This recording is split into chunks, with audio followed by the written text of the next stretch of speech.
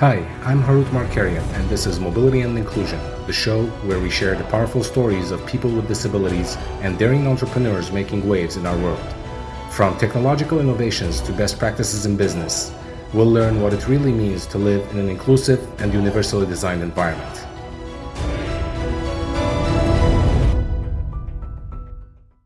Welcome, everyone. This is Mobility and Inclusion. I am Harut Markarian, and our guest today is Annette Ramirez. At age 48, Annette went into the hospital for a hysterectomy. During the surgery, the surgeon unknowingly sliced her bowel. Diligent post-operative care would have revealed that problem, but the nurses overlooked her abnormal vital signs. Her doctors failed to follow up to check her condition after the surgery. The result in a failure to diagnose her condition led to the amputation of her arms and legs, as well as the excision of flesh from multiple areas of her body. Annette, welcome to the show. Thank you very much. It's a pleasure to be here. It's a pleasure for us to have you. Before we start, let's give a better, if you will, story from you to our audience. Yeah, sure. On August 1st, 2012, I went into the hospital for a routine hysterectomy. And hysterectomies are very common throughout the United States. About 600,000 women have hysterectomies per year. I had never had a surgery, despite the fact I've had two kids. They were both naturally born. So I was a little nervous going into the hospital, but I had talked to so many friends and family members who had had hysterectomies that I didn't really give it a thought. So I went in on a Wednesday, expecting to get out the next day on Thursday. They keep you overnight for observance, but it's, like I said, it's a pretty common practice. So I went into the surgery. When I got out, the doctors gave my husband the thumbs up that everything went well. But however, later that day, I started feeling some pain throughout my body and wasn't quite sure, but of course they keep you overnight. So the next day, the pain was progressively getting worse. So the doctors thought, well, perhaps she has gas from the anesthesia. And so the nurses started walking me around the hallways like they do pregnant women, just trying to alleviate some pain and get some of the gas out of the system. So later that evening when I was in bed, it continued to get worse. And I called my husband and I said, they did keep me overnight an extra night since the pain was getting worse. So that evening, the second evening when I called my husband, I said, I'm not feeling good at all. I think there's something seriously wrong. And he said, well, you have an extra night there. Just take care and try to have a good evening. The next thing I remember was being on the floor in the bathroom on my hands and knees and just throwing up and then having diarrhea and throwing up again. It was just unbelievable, the pain and the nausea and everything I was experiencing. So I went back to bed and I told the nurse and they gave me something to help me sleep. The next day, my husband was taking our children to summer camp, and the doctor called him and the doctor said, how far are you from the hospital? And my husband said, I should be there in about 10 or 15 minutes. And he says, why? And the doctor basically said, because we've got to take Annette to the ICU. It's not looking well. We think we cut her colon during the surgery. And not knowing a lot, my husband thought, well, shoot, just fix it, right? And they said, no, we think she may have sepsis. So he got to the hospital and he said it looked like a scene from ER. There was like 10 doctors and nurses all around me. And I was sort of in and out of consciousness by that time. And I do remember seeing him at the foot of my bed and us locking eyes, not really knowing what was going on. And so immediately they took me into ICU. And then when the doctors came out, they told my husband that I was probably going to have to wear an ileostomy bag for the next 4 or 5 months, but that they weren't even sure if I was going to make it that long. And he couldn't understand what had happened. And they basically confirmed that they had cut my colon during surgery. And what we had found out later through going through law proceedings was that evening that I was on my hands and knees the night before, that the doctors ordered an enema. So in essence, I had a cut colon and then an enema, which just spewed everything back out into my system. Even though I had cleaned properly for the surgery, it had just dispelled throughout my body. And so sepsis had immediately set into my body. And had they caught the cut colon within 24 to 40 hours, I might have been okay. But since they waited almost 2 days before they caught the actual error, it just went into an immediate sepsis. So after that, I was placed into a medically induced coma, which I was in for 4 months. And during that time, a myriad of doctors had come to see me. At one point, we even went to Long Beach Memorial, where they have, I don't know if you're familiar with hyperbaric chambers, but Long Beach Memorial has a set of hyperbaric chambers, which you are rolled into these glass chambers and they give you fresh air. It's like being on top of, the highest mountain. And a lot of patients that have had burns and whatnot go through these hyperbaric chambers to help with their skin. Mm-hmm. So they were hoping that because the sepsis was so severe, it had caused necrotizing fasciitis, which is sort of like a flesh-eating bacteria that causes burns. So after a week in the hyperbaric, they took me back over to Torrance Memorial Burn Unit, where they immediately started to flush out my skin because I had basically become a burn victim.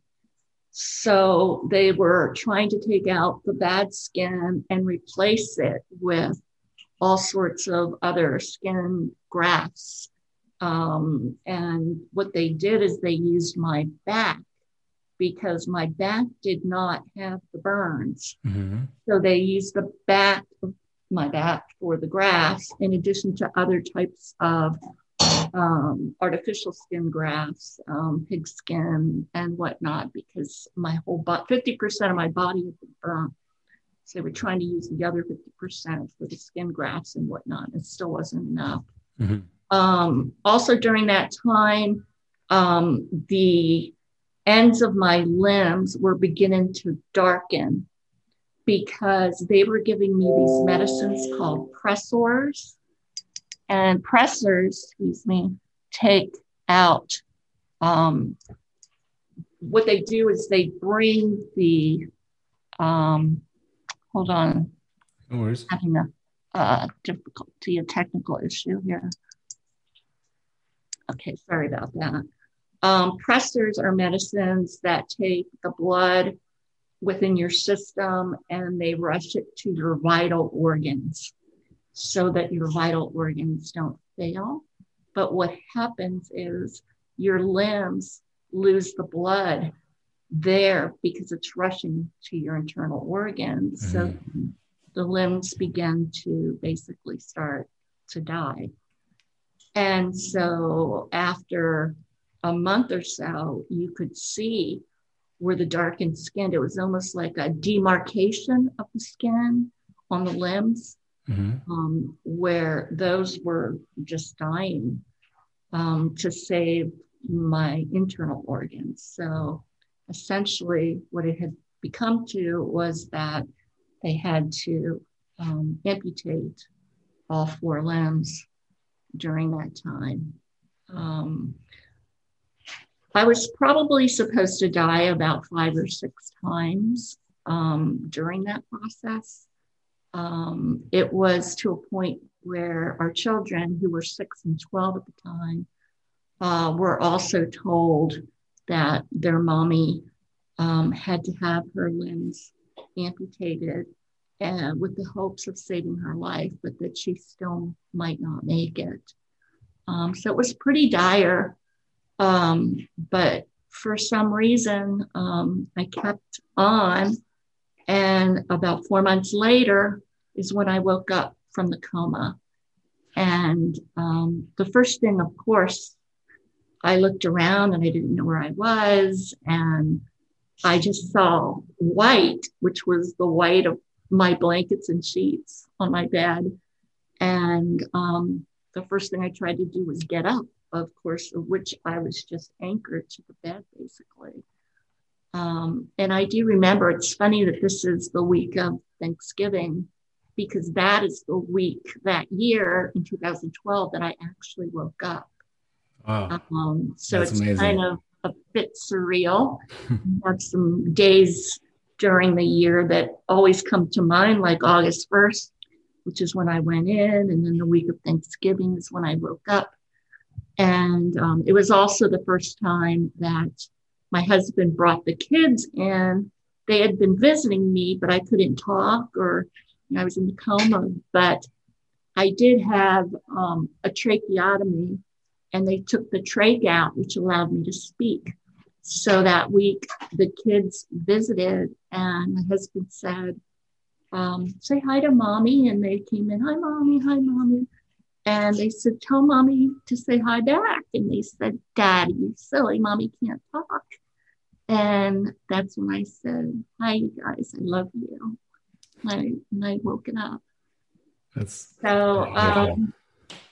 so after that, it was still a myriad of skin grafts and other surgeries at the Torrance Burn Unit in California. And then about within 9 months, I had progressed to a level where they felt I should be able to endure physical therapy. So they transferred me to Long Beach Memorial back again because they have a very good physical therapy unit. I started physical therapy there. I still had the ileostomy bag, which proved to be very challenging during physical therapy because sometimes it would burst open during therapy. Not a pleasant sight. But there were a lot of other things that were going on too. My skin grafts started to break down. Additionally, my knee had gotten a severe infection, my right knee. And to this day, I can probably only bend it about 80%. There was a deep hole in my knee, which they had to eventually fill with skin grafts. But that was another issue that was going on. So because of all these things happening, physical therapy became, just too difficult to bear. So they transferred me up to the 4th floor at Long Beach, which is the floor that, trying to remember the exact name, but it was the wound unit where patients with very severe wounds would get treated. So I was there predominantly because of skin grafts. So they were trying to save the skin grafts that I had, but at the same time replace them with other skin grafts. So again, multiple surgeries and multiple things going on. But after a year at Long Beach Memorial and all the various things that went on, I finally was able to go home in April of 2014. So I'd spent nearly 2 years within hospital care. And even after I got home, I still had to go back to the hospital because I got MRSA. which is an infection you can get from having too much medications in your body. So you end up catching something else that you might have had in the hospital, but resurfaced. I had fallen and broken my left limb in physical therapy. So I had to go back and, get that fixed. I fell out of bed once, which I broke my hip and had to go back to the hospital. Now I have to sleep with a baby guard. Otherwise, I don't want another broken hip. So, all in all, over 2 to 2.5 years in a variety of medical care, hospitals, and surgeries. And so I remember when I left Long Beach Memorial, I'd become very close to a doctor who was the head of plastic surgery there, who has since retired, Dr. James Wells. And I remember him sitting me down and saying, okay, we're going to release you in the next couple of weeks. And you are going to have to start reinventing yourself. And I said, well, I don't quite understand what you mean. He goes, well, you're not going to have your former jobs anymore. You're going out with a completely different body. So you have to start thinking about what you want to do for yourself. Either, volunteer, or you have to start thinking about how you're going to get around in the house and outside of your house. So there's a lot of things for you to think about. He said, the first thing I think you should think about is getting a service dog. And I thought, I've always had dogs in my life. I love dogs. We didn't have one at that time. And I said, a service dog. And coincidentally, one of my therapists had made me a stylist that attaches to my limb. And that has allowed me to be able to communicate online or answer phone calls or do whatever I need to do. I've become pretty proficient at it since then. But I was on Facebook for the last, few months after he made this little gadget for me. So one of my friends that I had worked with up in Berkeley said, she wrote me, she says, I've been following your story and I have a new job. And she says, I work for Canine Companions for Independence. And I really think one of our service dogs might be a good addition to your new life outside the hospital. Oh my gosh, 2 people in the same week told me the exact same thing. So I thought, you know what? I think somebody up above or something is trying to tell me that a service dog is going to be in my future. So I thought, well, what the heck? She sent me all the paperwork, which was a lot because I had to get a lot of the doctors to fill out paperwork. Like, am I mentally intact? All sorts of things. And it was really easy because they were all there. I didn't have to call them and say, can you fill these out? All my doctors were there. Absolutely. So yeah, very easy to fill all that out. I actually sent in the paperwork while I was still in the hospital. So that was something to look forward to. So when I got out in April 2014, as I said, we had to move because our old house was a 2-story. Mm-hmm. So my husband had to look around for a new house that was 1 level. So not only was I moving into kind of a new life, I was moving into a new house because we had been in our old house for 20 years. But we still stayed within the same community. So I was glad we didn't move out of kind of the immediate area. So you've been in Manhattan Beach for a long time? I'd been in Redondo. Oh, Redondo. Which is basically right across the street from Manhattan Beach. Yeah. We live in East Manhattan Beach. Okay. And we were in North Redondo. So literally in this same area now for over 30 years, originally from the East Coast, but moved out to California in the late 80s. So moved into the new house. It was really strange being in this body, being in a wheelchair, facing the public. And, I'd had a pretty social job. I was in alumni relations for both UC Berkeley, and my last job was reunion director for USC. So being out in the public was never an issue, speaking in public, whatever else, meeting new people, interfacing with volunteers and donors, but in a whole different body. And I recall, just my first visit to a mall was first navigating everything from a wheelchair, having been able-bodied my whole life, and then all of a sudden being in a wheelchair. I mean, you think of people in wheelchairs, and I had friends in wheelchairs and that had disabilities, but all of a sudden it's you. And my first trip to a mall, I just felt like everybody was staring at me, because not only was I in a wheelchair, but I had no limbs. And I felt like little children were afraid to approach me, and they were like pointing at me and talking to their parents. And then their parents wasn't quite sure what to say. And then also little children would come up to me and say, hey, how did that happen? Why is your arm like that? What happened to your legs? So, and then the parents saying, and so that was a little strange. Well, which one, if you don't mind me asking, what do you prefer? Do you prefer someone asking you, or I prefer somebody to ask me. And especially since I've had Patch, my service dog, which I got Patch in August of 2016. So I was without him for 2 years.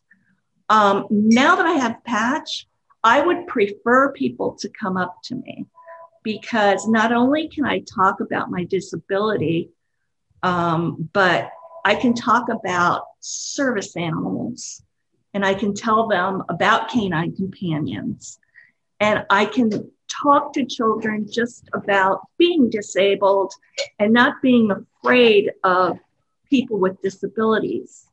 And some of the parents, they almost get nervous when their children come up to me, but then I try to reassure them. And I know it's awkward. Don't get me wrong. I mean, you don't often see a quad amputee in a wheelchair and a service dog walking around the mall. I mean, I'm not hard to miss. But at first, maybe I was a little nervous about it. But now that I have Patch, it all seems right. It seems like I'm educating the public about disabilities. I'm educating the public about service animals. So I feel like it's a sense of purpose now. I never in a million years thought growing up and doing all the things that I've done in my quote unquote previous life that I would ever be in a wheelchair without arms and legs. But reinventing myself, as Dr. Wells told me to do, I think that's part of my mission in life now. Absolutely. When you talked about Dr. Wells's advice and reinventing yourself, I think that was the best advice you could have gotten, right? Yeah, and he has become my mentor, and he bugs me all the time. You need to do a TED Talk. He tells me that all the time. Yeah, I agree with him. I think you should. No, maybe one day. I have done some things that I can't believe that I have done or that could ever happen to me, such as I now volunteer for an organization called Consumer Watchdog. And they basically look after consumers' rights. And in my situation, it's patients' rights. And back in 2013, there was a proposition on the ballot that year to be voted on. We're going to get to that. Okay. Is this about the $250,000? Yes. Okay, we're going to get to that. But before that, I want to go into a little bit that mindset change, because obviously when you woke up and came back home, you know, your life was like 180 degrees different, right? And you you said about 2.5 years in the hospital. So you didn't really, you know, you were away from quote unquote normal life. Yes. Right. Yeah. So what did it take for you? And I try to ask everyone that comes on the show with me, you know, and I usually interview people with disabilities. So, and usually the people with disabilities that I interview, they were, you know, able-bodied for a long period of time. And then all of a sudden they got into an accident or whatever the situation may be that changed their life. And I think it's very important to highlight the mental toughness and that mindset change. And how did you get used to your new life now as you're reinventing yourself? You know, now that the other, and I always say that your life or your life now and, you know, in the future is not dependent on your past. So take us through that mindset. How did you adapt? How did you change? I'm pretty sure it was tough, but what can you tell us about that? I think that it's unfortunate what happened, being in hospital care for, you know, over 2 years. But in retrospect, I think having that time to adopt to a new body, it gave me that resolute mindset of, okay, this is who I am now. I think if I had this happen and I had to go back out, you know, within, hang on, another weird technical thing here. No problem. Sorry. Okay. I think it gave me time to really process. Mm-hmm. So that 2 years basically it was like an internship for you, if you will. Exactly. Yeah. And I was still meeting a lot of people. I met, I don't even know how many nurses and doctors. And I do think it gave me the time to wrap my arms around or my head before I went out. Now, mind you, I was almost, when I got out, it was difficult to not have that mentality of being in the hospital. In other words, you know, there were nurses and doctors that took care of me 24/7. And I was coming, you know, back to a house with my children who were then 14 and 8. 14 and 8. Yeah. Not being around them for 2 years, kind of being by myself. So it was a whole new getting used to type of environment. And then with a wheelchair, again, I'm just glad I had that time. But I think having somebody like Dr. Wells and also some of the nurses in the hospital that I had, and also I had a psychiatrist who visited me like every other day and sort of asked me tough questions and helped me through that. Having all that care set me up for having the mindset to come home. Although it didn't take away from being afraid of failure or of having something again break down in my body to take me back. So there was that fear. But after I kind of got out for a bit, after I gained my confidence, which Patch was a big part of bringing that confidence back to me, because having him by my side, they saw this beautiful white lab golden retriever mix. I love golden dog retrievers. first instead of my disability, because then the kids were gravitating towards Patch, not gravitating towards me because they were scared of me. Yeah. That really helped my mindset. Mm-hmm. So I hope that answered your question. It did absolutely. And I'm a dog person. I've grown up with dogs, and my I only had German Shepherds. I have one right now. Oh, great. Yeah, but Golden Retrievers is one of the ones that I love a lot. Yeah. So is Patch the name of the dog, or? Yes. Yes. Okay. Yeah. That's wonderful. Yeah, Patch the third. There's been 3 other Patches before. They have a naming system at CCI. Ah, I see. Yeah, the litters are named after a letter of the alphabet. Mm-hmm. And so he happened to be in a P litter, hence Patch. But the reason they called him Patch is both of his parents were Black, and the whole litter came out Black except for the first dog, which came out white, which was Patch. So all his litter mates were Black. So they called him the Patch of white in the Black litter. Nice. I like the naming convention. Let's go into this law right now, and I'm gonna shuffle the questions a little bit. So 55 years ago, apparently there was this California politicians that set up a cap on the damages that compensated patients such as yourself for all they had lost due to medical negligence, correct? That's correct. At $250,000. Correct. And this hasn't been changed for the past 55 years. It didn't even adjust for inflation. That's correct.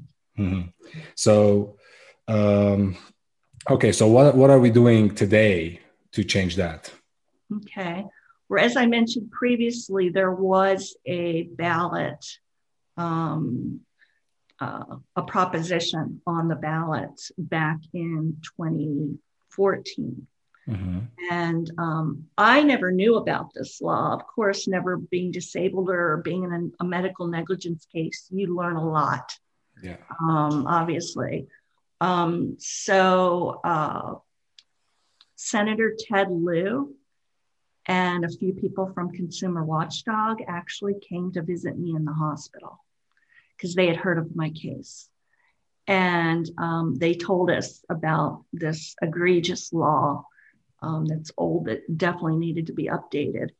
And when I heard about that and they asked me to participate, I said, I will do whatever I can, because obviously I'm alive from all this, and I'm alive for a reason. And maybe this is another purpose of reinventing myself. So basically, I did some interviews back then, and was in a video, did a lot of volunteering, speaking, but unfortunately, the ballot failed. So speed up to today. We have a ballot that will be on the 2022. We have a proposition, the Fair Patients Act. It's FIPA, FIPA, Fair Injury Patients Act, that Consumer Watchdog will have on the 2022 ballot to be voted on. And we are asking the cap of $250,000 to at least be raised for inflation purposes, at least at a minimum, and possibly more depending on how egregious the negligence was, which in my case was pretty bad. But in going through our lawsuit, I found out that people like myself who have had careers and have worked for a long time, they can look at how long you've worked, how much they think you're going to earn, all of those different factors, in addition to the actual pain and injury, which is what this is all about. It's your your pain and injury, your suffering is where they have capped the $250,000. Like I said, if you've worked, they can figure out how long maybe you're going to live, how much you might make, how much your retirement might be, and they can come up with a certain value. But let's take, for instance, a child that's 5 years old that goes into the hospital and medical negligence occurred and he was maimed or he was severely brain injured.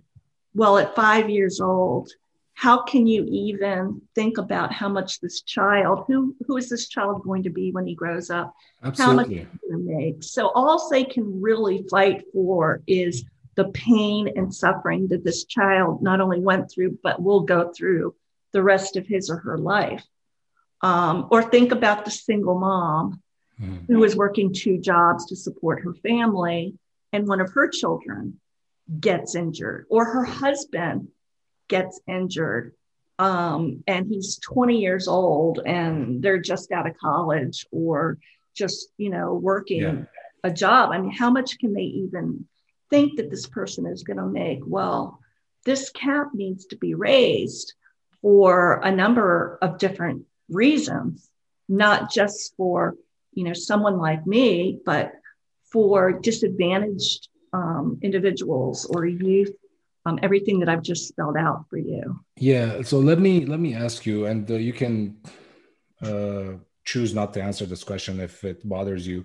I was going to ask you, like, roughly, how much did it cost for you?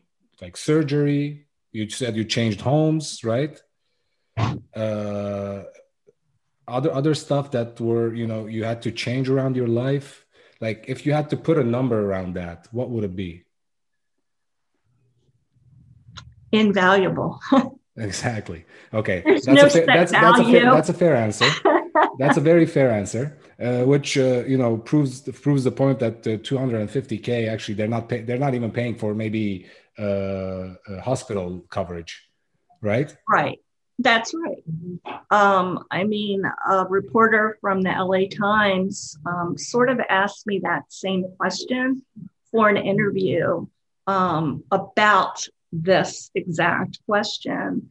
And I said, how much pain and suffrage is 2 years in the hospital, not being with your children, not being with your family, for holidays, for birthdays, for soccer games, in addition to all the pain and suffering that I personally went through, and then coming out of a normal everyday surgery and not walking, I can't walk at all, out of the front doors of a hospital after 2 years.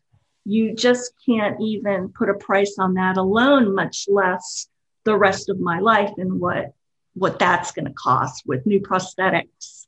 Because as you know, we grow in and out of prosthetics and they are not cheap. Yes, I know. And that's so our company, it's a new company. So what we're doing is we're going to hopefully try to come up with innovative technology that is affordable, and efficient for use purposes, right? And we're not there yet, but it's a work in progress. Sure. We're also advocating for inclusion in the workplace, meaning, hiring people with disabilities when you can, right? So now that you mentioned the prosthetics, let's talk about all the different equipment and devices that you used, and what were the challenges or the benefits? Yeah, I think the hardest thing with the first leg prosthetics that I used were that they were extremely heavy and bulky.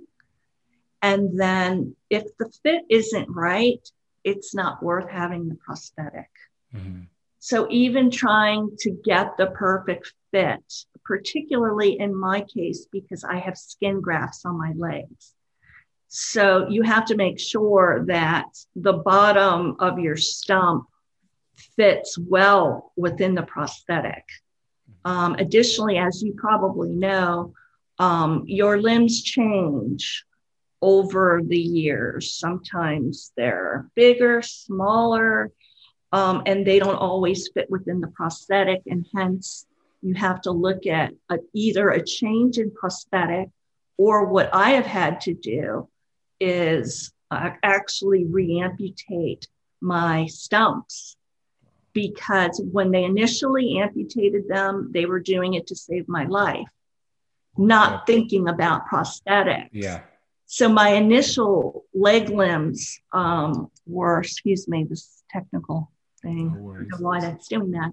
My initial limbs were very pointed, and the back of the limb was sort of carved out because they were getting the infection out of my skin.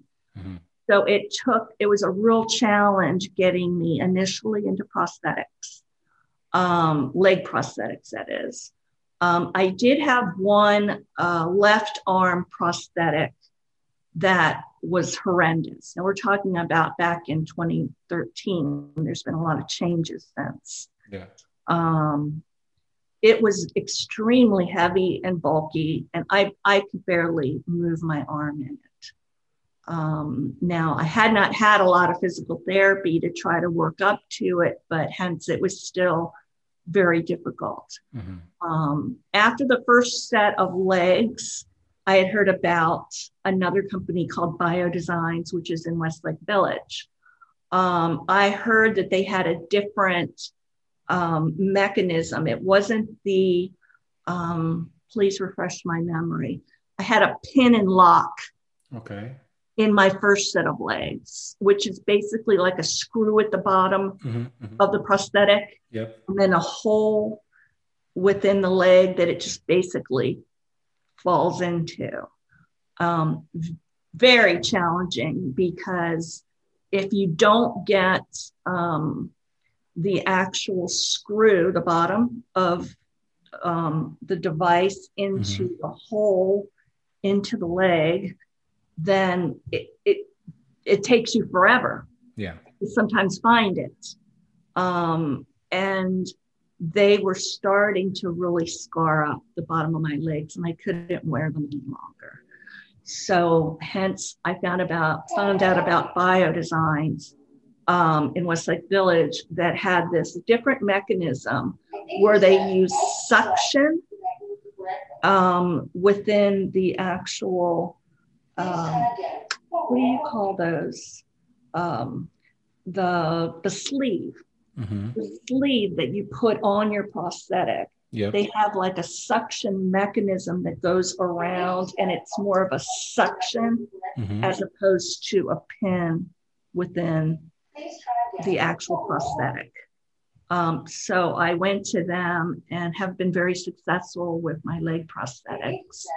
That I'm doing a lot of physical therapy and walking, doing things that I never thought I would be able to do in terms of being on my feet. Yeah. With that suction.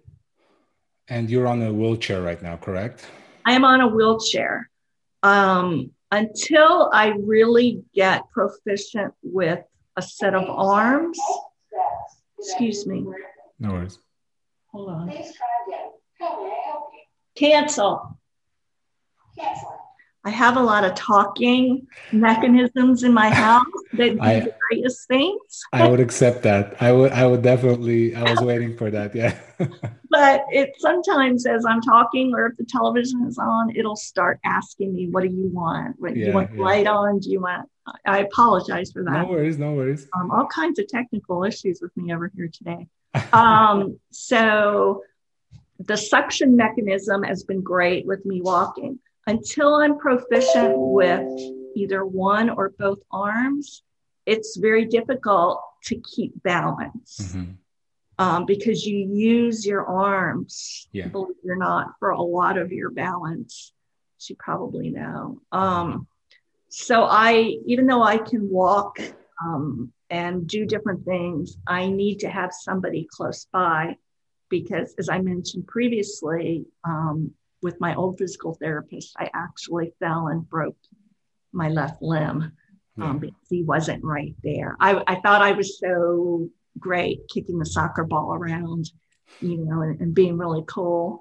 And I just accidentally slipped on a grass, fell back, So Well, your arms are very important. absolutely, absolutely, they are. And thank you for giving us that. You're giving us all sorts of education today. I think I became a doctor during the first portion of your I think I've talk. already earned my doctorate, believe it or not. You are? I feel like it after all the medical Oh, I procedures see. and everything I've been through. I might as well be a doctor with you. Well, I am applying for my doctorate as well. That's fantastic. In biomedical engineering. So if I get in, I'll let you know. Perfect. So have you heard of universal design? I bought your book and I still haven't read it, but I did read the intro. And so, but please tell me more about it. So, well, thank you for buying the book, first of all. Please give me your honest review when you have finished it. So universal design is the design of products and our built environment to be aesthetic and usable to the greatest extent possible by everyone, regardless of their age, ability, or status in life. So that's in short what universal design is. And this has been brought forward in the late 1960s, I believe, by Ronald Mace. Okay. And he was a wheelchair user. And, basically he came to the conclusion that our environment, our products are not built for everyone. They're just built for able-bodied people, right? Mm-hmm. And I was interviewing another person last week who was a wheelchair user, and he used to be an able-bodied person, broke his neck, right? And now he's in a wheelchair. He was telling me his experience about when he went to see the Hoover Dam, and the viewing area, he couldn't see anything. They didn't think about, making that accessible for wheelchair users. Mm-hmm. So he was telling me how the trip was a bust, right? He didn't enjoy it. So when you started your new life, how did you manage, your environment, the tools that you're using? What was difficult? Did you partner up with a company that made things easier for you? Mm-hmm. Tell us about that experience. Mm-hmm. Well, the biggest thing for me was not being able to drive. And living in Los Angeles, as you well know, our public transportation is not always the best. Mm-hmm. Although I will say, as part of my therapy at the hospital in Long Beach, they took me on their subway system or their track system to help me navigate being in that type of environment. Mm-hmm. So I became familiar with that in that regard. But number one, not being able to drive. I have a wonderful church that had a fundraiser for us. And with their help, I was able to get a van with a ramp that allows me now to have my wheelchair going up into the ramp of the van and then lock within the passenger side so that anybody, my husband or whoever can drive the van, can take me anywhere I need to go. So definitely through Mobility Works, I believe it's called. They make those vans. I'm sure there are other companies, but I really don't know how I could get along without that van. Mm-hmm. But again, unfortunately, they are very costly. They are between $80,000 and $90,000 brand new.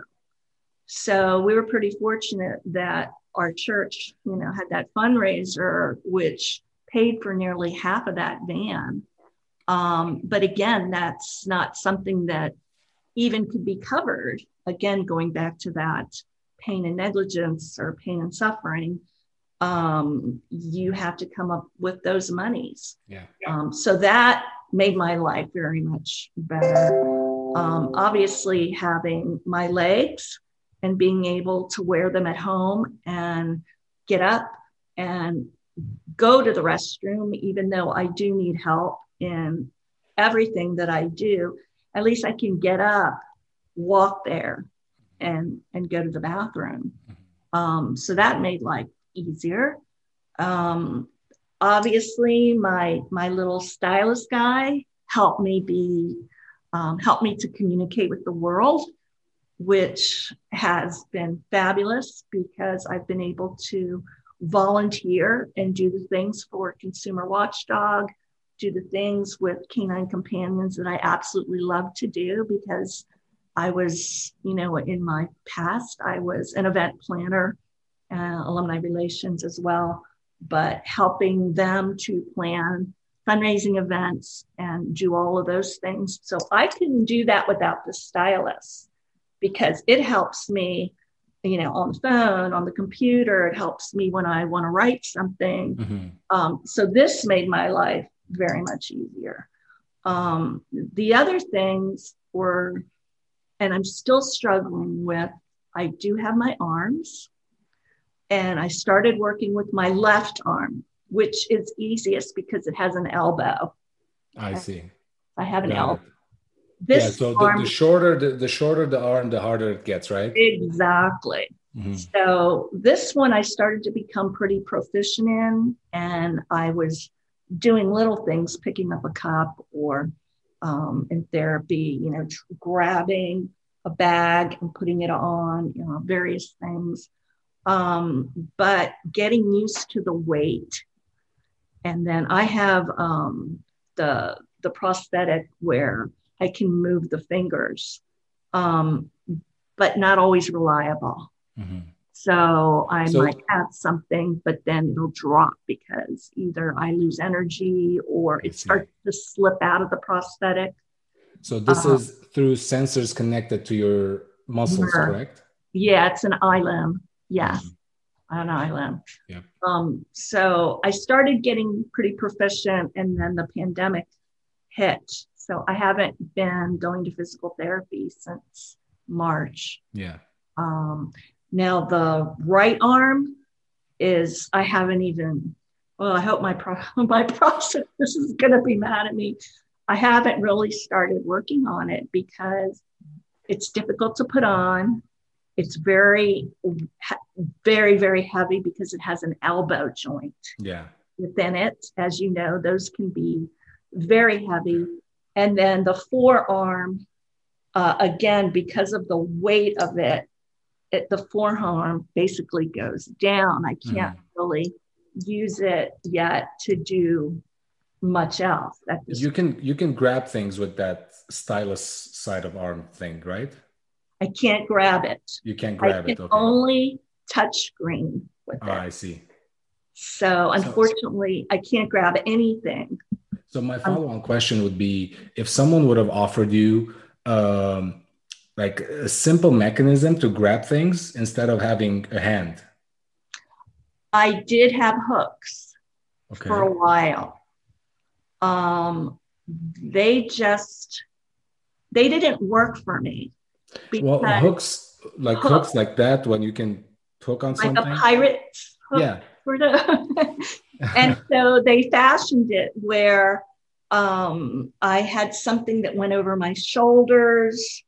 I had like a strap around my back and around my upper arms so that I could push control. As I brought them forward, the hooks would open.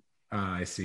They were somewhat successful. I'm originally a right-handed person, but I was able to use this hook to write a little bit. Okay. They became very uncomfortable. My shoulders would ache, my back would ache because of the weight, and I couldn't wear them for very long. And I couldn't wear them under clothes. It had to be over top of whatever I was wearing. I see. On an everyday basis, that's fine. But if you're going to, a gala or a fundraiser and you want to dress nice and look nice, it didn't really match with my attire very well. Yeah. Looks like we have a lot of work to do. Yeah, we have. I think the biggest thing that I miss is not being able to feed myself. Okay. And that is sort of, something to work towards. That and also just being able to go to the restroom by myself. Mm-hmm. Those two things. Got it. But if somebody offered me a very cost-effective mechanism, even for this arm that doesn't have an elbow, if it's like some kind of, I'm not sure, power hook that I could open and close, mm-hmm. or I just think that would make my life a little bit easier. I'd be able to pick up a fork maybe, but the problem is without an elbow, I'd probably have to deal with my left arm. So the reason I asked that question is because one of the programs, the doctorate programs that I applied for, is called Simple Hands Project. And the Simple Hands Project is basically like an end effector. They call it end effector. And so instead of your fingers and palm, you have, let's say, 2 or 3 things that you can effectively grab things, right? Nice. So it's a lot more simple to control those than a hand, because believe it or not, our hand is our most complicated.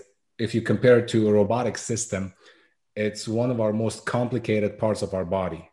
Yes. So I actually learned that because when they did my arm amputations, my husband talked with many specialists before amputating. I think there was a doctor from UCLA that came out in the event that one day I wanted to get fit for actual human arms. Mm-hmm. They made sure that certain nerves were still intact before they amputated. Mm-hmm. So that's a whole other road that I don't think I want to go down. There's a lot of, with the medicines, there's a lot of not only bad reactions, but it could lower your lifespan from what I understand. I see. Yeah. Oh. So this was great. Thank you for all the information. You're welcome. No, thank you. I hope you had fun. Visiting my journey through Oz is not always easy. I know. But seeing who the wizard is at the end, and there is a light at the end of the tunnel, just because you lose your limbs doesn't mean you lose your life. Absolutely. You have to look at it in that way. Absolutely. As I said, our past does not determine our life ahead. And you survived for a reason, and I think you should live that reason. I am trying the best I can. I'm getting to see my kids grow up. I'm meeting some fabulous people through Canine Companions and doing work for patient advocacy. And I don't know what else lies ahead, but I'm definitely looking towards that path. Yep, definitely. And what lies ahead is always great things. Yes, I agree. And good luck to you. I'm going to follow you and see how you do and see what you come up with. Well, I will not disappoint. I hope not, because I'm looking forward to a lot of great things to come, especially for my arms. Yes. Thank you. Appreciate it. So that is, thank you very much, Annette. I want to thank you for your time. You're welcome. I want to thank everyone who tuned in and listened to us. I will post this interview on my website, markandrobotics.com. I will post it on Facebook again. I will let you know when I post it. Thank you. And that's it for today. Thank you, everyone. And we'll see you next time with a new guest and a new challenge to overcome. Great. Thanks a bunch. Thank you. Talk to you soon. Bye. Bye. This podcast is a part of the C-Suite Radio Network. For more top business podcasts, visit c-suiteradio.com.